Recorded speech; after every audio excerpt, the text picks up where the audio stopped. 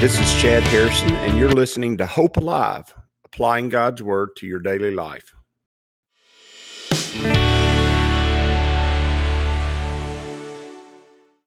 Hi, this is Chad Harrison, and I am the teaching pastor of Lake Community Church and have been serving as a pastor for 25 years. I'm also a practicing attorney. This podcast is designed to help you study God's Word and find God's will for your life. I pray in the name of Jesus right now that God would open up His Word to you and allow you to see Him and to know His will, that you might glorify Him and that you might walk in faith and power each and every day, especially today, in Jesus' name. Well, good morning. Welcome to Lake Community Church's morning Bible study. We are in Exodus chapter 19, and we're in where they're getting ready to meet God. And I love to always, when I'm studying through the Bible, I also love to find passages and places in the Bible where it maybe gives me some insight into maybe some traditions or things that go on in the church that maybe are not overall important, but people place a lot of importance on those things. Remember, the traditions of men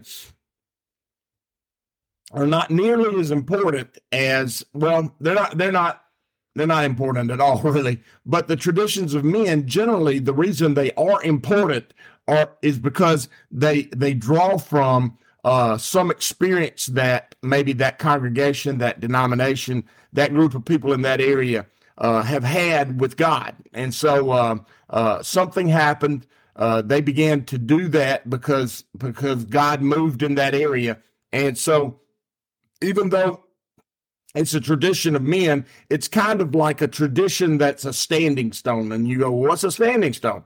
Well, a standing stone is in the Old Testament is a place where God moved, God did something, and they built an altar, or they set up a stone on its side rather than the stone laying flat on the ground. They would dig a little hole and let the stone sit standing straight up.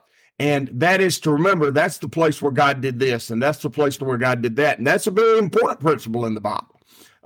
It's an important principle to remember the things that God has done in your life. And so when you set up a standing stone in your life, in whatever way that is. Now, I'm not telling you to go out there in your backyard and build Stonehenge, okay? But I am saying that there are things we do in our lives that are done for the purpose of remembering what God has done in our lives and be able to tell our children and our grandchildren about those things. And so if you're setting up standing stones in your life, if you're building stones in your life where you can remember what God's done, well, you're doing a biblical thing. You're doing something that God has instructed us to do.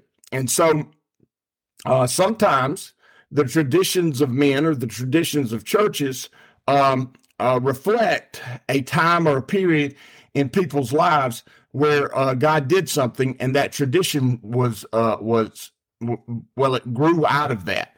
And oftentimes you'll have that happen in such a way that it really becomes a impediment to God moving again, because the tradition is more important than the movement of God or God's word at that moment. And so it can be a problem, whereas if you just write a book of remembrance, you set up a standing stone, that doesn't become an impediment to what God's doing. A tradition oftentimes can. And so we ought to always evaluate our traditions. And oftentimes in my life, as I'm reading through Scripture, I realize, oh, that's probably where this came from, and that's an idea that they had when someone was experiencing God. Well, the dressing up and the making your clothes as best as they can be, and wearing and here's the phrase that people use, wearing your Sunday best, is probably born out of this passage, and probably a tradition that people have had since ages back, because of this passage. Because when they went up on the mountain, it says, and the Lord said to Moses, go to the people and consecrate them today and tomorrow. Consecrate means to prepare yourself, to cleanse. In the New Testament, the Bible talks about, the Apostle Paul talks about not taking the Lord's Supper, the cup and the bread, not taking that in an unworthy manner. And so consecration in that regard would be, it would just be making sure that your heart and your mind are cleansed, or you're at a place of repentance about sin. You're at a place where you're spiritually in tune with God, and that when you take the bread and the cup, you're taking it in such a way that it has its full impact on your body and on your mind and on your heart about the movement of God in your life. And Paul says, if you take it in an unworthy manner or an unconsecrated manner, I guess is the best way for me to describe it in context for today. If you take it in an unconsecrated or unworthy manner, Paul says there are many of you who are even sick. And we know as well as today, better than maybe any time in the past, that certain things cause us to become sick that have nothing to do with the physical. They do have everything to do with the mind and the heart, meaning worry, doubt, fear. All these things produce enzymes, produce things in our body that cause us to be sicker, that cause us to be hurt. And then Paul says, and even some of you are asleep, meaning not using the Lord's Supper in the way it was meant to be, which was to recognize the payment of Jesus Christ and the provision of the Holy Spirit, the blood, meaning the sacrifice for sin, and then the provision of the Holy Spirit the bread being the sacrifice of sin, and the blood being the provision of God's Spirit in our lives is where when we take that in, when we take that in, we have peace, we have joy, we have purpose. We realize that this whole life and this whole world that we live in is far more about God and about things beyond us than inside of us. And then we realize what important role God has placed in our lives following Him. And so there's peace and there's joy and there's purpose that comes from it. But if you don't take it in a worthy manner, well, you heap upon yourself your own destruction. If you're walking in fear and then you take the Lord's Supper without dealing with that fear before God, oftentimes now you condemn yourself over your fear. So now you got fear and then the condemnation of fear. And man, I mean, how much worse can it get? Or if you've got sin and then the condemnation of sin, you already knew the sin was bad, and now I'm taking the Lord's Supper in the midst of this sin, and you just keep naming those things, and it just heaps pain and suffering, and it heaps destruction on you. And that's why we don't take those things in an unworthy manner. Well, this idea of consecrating yourself and preparing yourself that Moses had before they went up on the mountaintop, that idea of doing that is very important.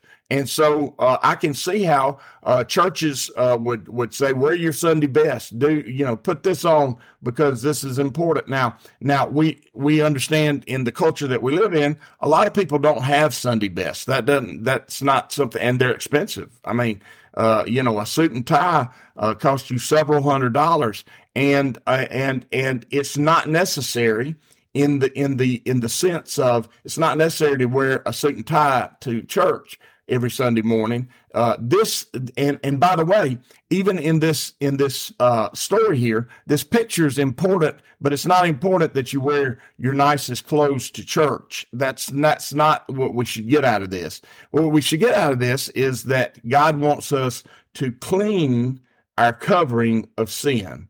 And remember, nakedness is sin, is a picture of sin, and it is nakedness, not nakedness. Nakedness is said outside of Alabama. In Alabama, we say nakedness. Okay, it is the covering of sin, and what covers your sin is the clothing. And remember, in the garden, we talked about this Sunday morning. In the garden, the sacrifice of the animal was made, the shedding of blood was made to provide for the covering of sin. And now we have a covering of sin that is the holiness and the righteousness of Jesus Christ, and His holiness and righteousness covers us. And so we've gone from all the way to Genesis to now we are covered in the holiness and righteousness of Jesus Christ. Wow. I mean, we've reached the fullness of it. And this picture in the Old Testament, once you're born again, once you've been delivered out of Egypt, once you cross the Red Sea, once you've gone through the wilderness and received the water from the rock, and the water that was cleaned by the trees placed in it. Once you've eaten the bread of life, once you've eaten the manna from heaven, once all that's happened, all that's going on. Once all that's going on, it's time for you to meet God. And when I say meet God, I'm talking about see God for who He is. Really begin to understand God. Really begin to intake who God actually is. And you don't do that when you're being born again and when you're being redeemed and when you're being cleansed. Not really, not all the time. No, you just have realizations about what God's done for you, and you begin to receive those things, and you're taking those things in. But there comes a time and there comes a day in a believer's life when he's been walking with God for a good long while, and he realizes that this is the real deal. God's real, and God's really doing big things in the world around me. And you begin to see God doing those big things, and you begin to see God changing the world that you live in. And when that happens, boy, that's a reality check about what you're doing. You move to the next level in life. You move to the next level with God, who He is and what He's doing. And so that is kind of going up on the mountain. I mean, that's the idea that we have here. And God, by the way, I want you to hear this. God wants you to go up on the mountain. He desires that you take that trip and that you come meet with Him. It's the whole reason He brought you out. I mean, I want you to hear me today. As far as God's concerned, what mattered bringing you out of Egypt, all those things are glorifying to Him and wonderful. But what matters is that He wants you to make you that treasured possession.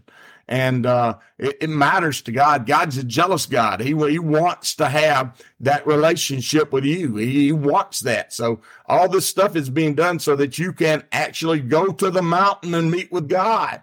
I mean, that's why we're doing it.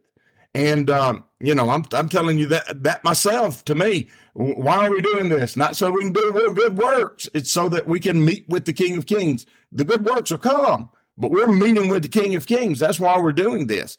And so He said, have them wash their clothes, which means get your covering right. Get the holiness and righteousness that Christ has provided you. Get it right. Get it washed up and clean before you go meet with God, so that you can walk in the full power that God has for you. And, that's required too. When you repent of sin, all the sin in your life, and you turn to Christ, that doesn't mean that you've dealt with all the sins of your life. That just means that you've decided to turn from you and turn to God. Well, when you wash your clothes, you're really getting rid of the things that, as the Apostle Paul said, so easily entangle you. And you know what those are for you. And I know what they are for me.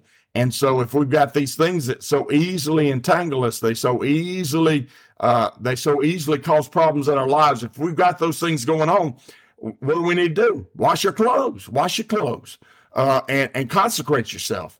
And it takes a little time to do that. Sometimes it takes some fasting. Sometimes it takes some praying. Sometimes it takes some reorienting your life so that you're no longer associated and involved with those things. I see young people do that oftentimes a lot in their life. They lived one way, they're teenagers, they acted this way, they did that, and then all of a sudden they realize, God's moving, God's doing something. I got children, I got a job, I got this going on in my life, I got that going on in life, and they realize, all of a sudden they come to a realization, it's time for us to really go on the mountain. I mean, if we're going to really, if life's going to really be what God wants it to be for us, we got to go up there on that mountaintop. We got to meet with God. We got to get our lives where they need to be, so that we can have the very best for our children and the very best for the community we live in and the church that we're in. We got to get things right and get things straightened out. I mean, how many of y'all have dealt with that and seen that go on in people's lives? Well, it does. And they, what they're realizing? They're realizing they need to wash your clothes. That's what they're realizing. They're realizing they need to clean the clothes. And let me tell you something. My wife and I are a little bit neat freaks. You come to our house anytime, at almost any time, and everything is pretty much in place. The only time it's not in place is when family comes over and we hang out. But I can tell you this: within 30 minutes of them leaving, everything's back in place. Maybe when Naomi and the kids come, that's great. You go, no, who's Naomi? That's my granddaughter. When she shows up, she's in charge, even though she's an infant. And so we'll dishevel everything and move everything out of the way for all her stuff. But when she's gone with, everything's back in place. And you know what? Sometimes in your life, you've got to get to that point where you clean your clothes and you get everything back in place because you realize you kind of sliding in the wrong direction. You're headed toward disaster if you keep doing the things that you've been doing. And, you know, that's an important principle to get. That's an important idea to have. You got to figure that out. And so it says, and he said, I want you to be ready on the third day. He says, I want you to wash your clothes. Because on that day, the Lord will come down on Mount Sinai in the sight of all the people. Now, notice what's the whole purpose of it? God's going to come down to meet his people. And let me tell you something. You don't want God meeting you with your clothes dirty, okay? And that doesn't have anything to do with wearing Sunday best, okay? Although that's a great picture of it. I'm not saying it's not. I'm not saying that tradition's a bad tradition. I think that's an apt and a direct corollary for this passage. But what it really means is you got to get your life oriented in the right way so that God can really use you. You know, make yourself a vessel that can be used, and that's what God means when He says consecrate yourself. Put limits for the people around the mountain, and tell them, be careful what you do approaching the mountain to touch it with the foot of it. Meaning, God didn't want them to come up on the mountain until the right time. And by the way, there is a time when God has set aside for a mountaintop experience for you. And when you have that experience, you realize this was a special day as everything came together perfectly for me to meet with God on this mountain. And that happens a lot of Sundays in our church. I'm so proud to pastor a church where people are willing to do the hard spiritual work of praying and fasting and preparing their hearts and minds so that they can be warriors and they can be spiritual warriors there in the worship service, singing and praying and preparing so that there's an atmosphere built where mountaintop experiences can be had, not just for them, but can be had by everybody. And let me tell you something, the more mountaintops experiences that you have, the more you realize, God wants you on the mountain most of the time. And so you begin to orient your life so that you can be mountaintopping a lot. And the only time you kind of come off the mountains when something happens in somebody's life and you move down that mountain to provide the first aid and the help that needs to be provided so that they can have that opportunity. And then you realize, I'm not just a mountain climber. I'm not just a person that goes up on top of the mountain. I'm a person that guides people to that mountain. And so I'm glad that we have opportunities pretty regularly, almost every Sunday, for somebody to have an experience with God that maybe they've never had before and a life-changing hope that they've never seen before. And that only happens at the right time when things are prepared. And so God's telling them, don't come up on this mountain and just treat it as an unholy thing. Treat it as an important thing. He says, whoever touches the mountain is to be put to death. It's important. You need to hear this. He's saying it is important that you treat this as the significant event of life that it is. He says they are to be stoned or shot with arrows. Not a hand is to be laid on them, meaning don't touch them once they touch the mountain. Meaning if they treat it as an unholy thing, the meeting with God, then you don't touch them. They're to be stoned or shot. God means business about this.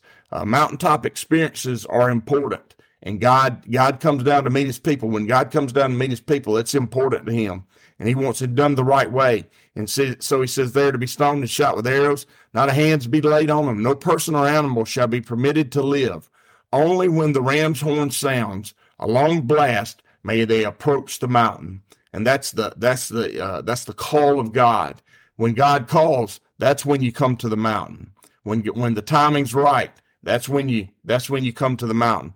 After Moses had gone down the mountain to the people, he consecrated them, and they washed their clothes. And then he said to them, prepare yourselves for the third day. and notice he also says abstain from sexual relationships. What he's saying is get out of the flesh and get into the spirit. And well, I could spend a whole day on that, but it's not that having sexual relations between a husband and wife is bad. What it means is that you need to be focused. You need to be focused, laser focused on the spiritual, and you need to put the physical aside and allow the physical to be right. And you focus your heart and your mind on what God's doing, and set the physical to the side and get yourself prepared. And by the way, that's how you have a mountaintop experience. If you're saying, I don't really ever have one, that's how you do it. You clean yourself up. You get your heart and your mind focused on what God's doing. You invest in God, And then you lay aside the same things of the world for a time. God says, don't do this a long time, because obviously he wants husbands and wives to have that intimate relationship, and he doesn't want that to be broken because of spiritual things. A lot of people have used this in the wrong way. But what he wants us to do sometimes is set aside some moments and some time for mountaintop experiences, for meeting with God. And we're going to talk about that more and more next few days, because this is the pinnacle of what God desires. He desires to meet with you.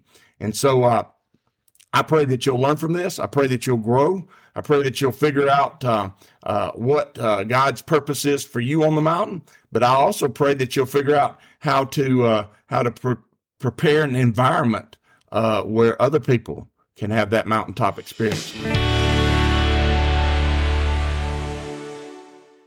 As you go today, I pray that the Lord will bless you and keep you, that he'll make his face to shine upon you, and that he will give you hope and peace today in Jesus' name.